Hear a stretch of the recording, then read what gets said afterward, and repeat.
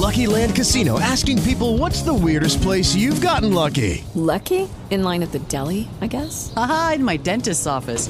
More than once, actually. Do I have to say? Yes, you do. In the car before my kids' PTA meeting. Really? Yes. Excuse me, what's the weirdest place you've gotten lucky? I never win and tell. Well, there you have it. You can get lucky anywhere, playing at LuckyLandSlots.com. Play for free right now. Are you feeling lucky? No purchase necessary. Void where prohibited by law. 18 plus. Terms and conditions apply. See website for details.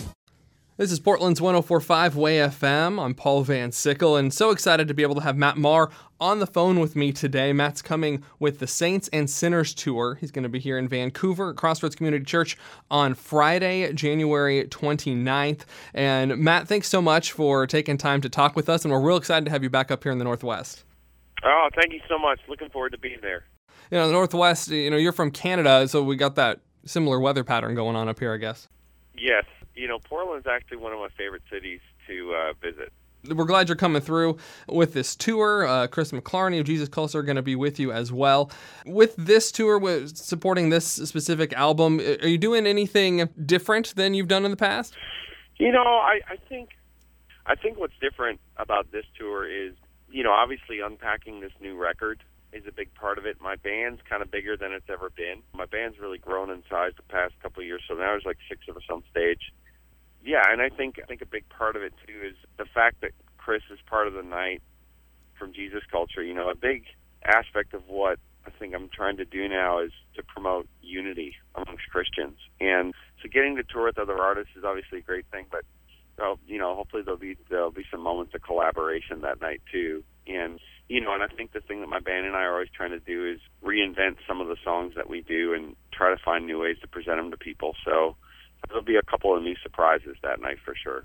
That's fun. So people are used to singing some of your songs in their own worship services. Don't close your eyes and expect it to be exactly the same, because you're going to switch it up, which is always fun. Yeah, I think we'll definitely try to do that. That's fun. Talking about that unity, and that has been a big kind of part of what you've been trying to do, in your life, in your ministry, in your music, which is so awesome and refreshing, and trying to break down some of the walls, denominationally or whatever it is. One of the other things with unity and worship, music in the church has been such a unfortunate hot button thing that has been dividing churches for years. As someone who's just won Dove Awards for Songwriter of the Year, Worship Song of the Year. You've worked with youth for a lot of your ministry, and then the radio hits now. And when it comes to worship music and crafting worship songs as you're doing now, what is it that's helping to bridge that generational gap that happens in worship services? Well, I think a big part of it is the source material, and I tend to be, what I like to say, I am a plagiarism enthusiast. But I don't like to plagiarize alive people. I like to plagiarize dead people. And just the reason I say that is because it's legally acceptable to do so. I'm just kidding. I think a big part of faith is memory. I think actually most people don't stop and think about it, but a lot of your faith consists of your memory. Faith is a big part of faith is remembering the things that God has done in your life, and because of that, you're able to kind of move forward with the level of assurance. I mean, even when, we celebrate the passion, death, and resurrection of Jesus, we're doing it as a memory, but it's sort of it's an ever-present living memory. So in my writing process, I'm always looking at old hymns, old quotes from different saints, just stuff that's been around. It's stuff that always inspires songwriters. It's just that I think I'm always sort of intentionally looking within the living book that is the church. And, I love writing songs kind of based on that material, because I think some of it's in people's DNA, and they remember it from their childhood, or if it's, whether it's an old hymn or a quote from a prominent Christian leader. That stuff sort of, it's randomly accessible in our memory, and it becomes part of our heritage as Christians. And so I think one of the ways in which you cross gaps, it's like Because He Lives, when you take a song that was, written by Bill and Gloria Gaither, and you sort of come up with a newer version of it. For older people who remember what it was like when they were a young adult, or they were, a young person in church, and when they first heard that song, and then you sing this new song based on that, it still taps into the same memories. I went and watched the new Star Wars movie last night, and so much of what makes that movie so good is every time something familiar comes on the screen, everybody was applauding in the theater.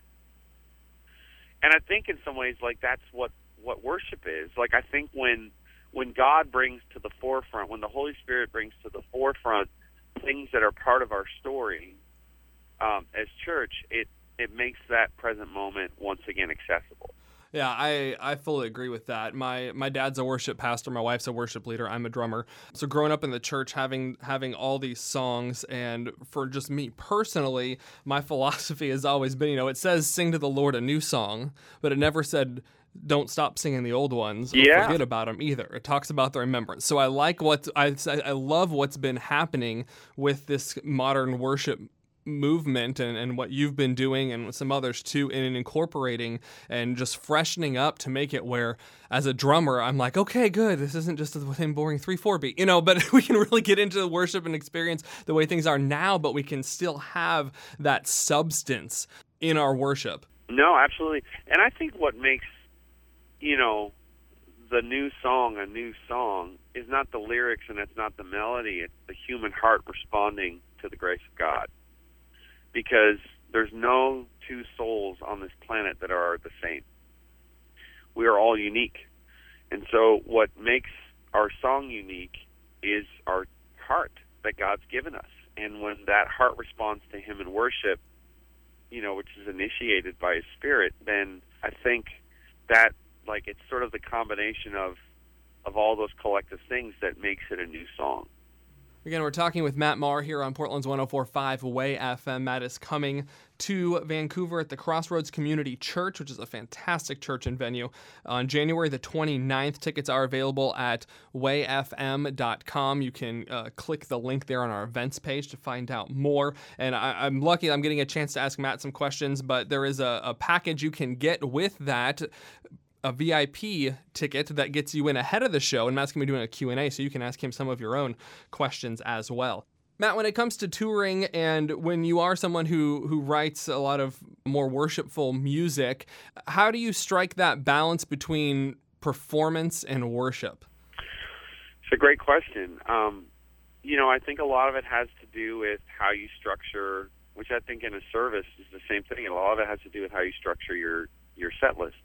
I think typically what we try to do is that songs that kind of invite people into a more prayerful moment, congregational or more contemplative. You tend to structure those together. I mean, I think the big thing is what I tend to try to do with the concerts that I'm doing is structure a night that really takes people on a journey, and leads them from one place to another. And I think that, because music does that. Music has this ability to kind of take us on a journey. And so I think a lot of it has to do with that, and how you structure, your song selection and, going from one song to another. And I think that's a big part of it. I think the other thing, too, is that I tend to structure the songs that are more performance-oriented or more fun. You tend to put those together. And I think it's something that, I think the big thing, too, is that you don't take yourself too seriously during that time. I think a lot of it sometimes is in how you communicate with your body language. You can tell whether someone's like, hey, we're all having fun together, versus, hey, I'm having fun because you're all applauding me for what I'm doing. And I think a lot of it has to do with that. It's that, it's all worship, but I think there is something specific about how we posture ourselves, particularly with how we celebrate God, that you invite people into a moment where you're celebrating the gift that music is that God's given you, and that there are songs that they celebrate who God is, and I think you have to strike that balance and point people in that direction. Another balance that I know you have to strike as an artist on tour is the tour and family. And congratulations, I saw your tweet back at the end of September that you guys are expecting another kid. So congratulations for that. Thank you. How is that, going for you? And anybody that has to work and travel, there are a lot of people that do that. How do you work with that in your guys' life? Well, we've sort of given up on the notion that there is some perfect idea of balance. And what we realized is that we're trying to live in seasons. So, for example, this tour that I'm doing starts the beginning of January. In the first week, my 4-year-old son's coming out on the road with me. And then I go home, and I'm in town for a week, and my drummer's actually getting married. And then we go back out for about another 10 days. And at the end of that, I'm home for 2 months. So, for the baby and just to rest and recuperate. And so we're trying to structure things more so that we're living life in seasons. Because it's really how we're meant to live. You know, it's not to get all, well, this is Portland, so I can get a little bit granola-ish with it, and everybody's going to be fine. Yes, you'll totally fit. Yeah, please do. Yeah, I'll get a bit organic all up in this piece. Here's the thing, it's only the past 50 years that we've become mostly a non-agrarian society in America. For the longest part, the majority of people in America grew things. And when you spend time laboring on the land, you're rooted not only just in the earth, but you're rooted in the seasons. So, if you lived on a farm, 60 years ago, you didn't really talk to your family. You didn't have quality time with your kids. Your quality time was you spent all day working. And then you went to bed, and then you got up and you did the same thing, and it's because your life depended on it. So I think the thing that my family and I are trying to do is just to live in the seasons of life that we're in. So this is what I do, and it's how I support my family. So when I go do it, and then when I'm home, I try to shut off my phone and shut off that life and be present with my kids and sort of get down into their world. And I think that's what you have to do. I think we're meant to live life in seasons. I don't think it's this perfect utopia of every day wakes up where you have, you time, and then you have kid time, and then you have family time, and you do it.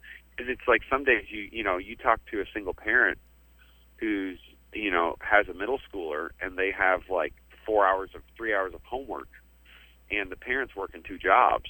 You're like 2 ships in the night during the week.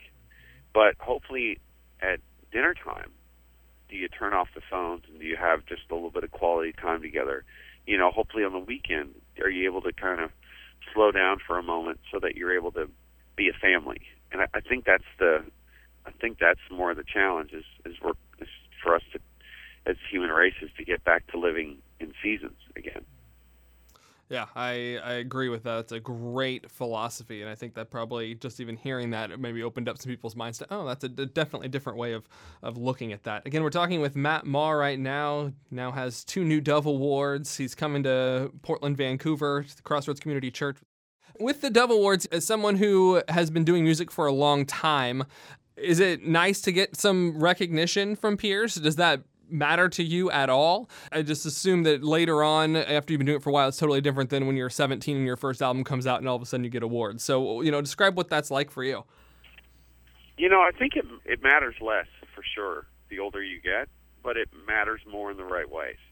So I felt very honored. I was very surprised, honestly.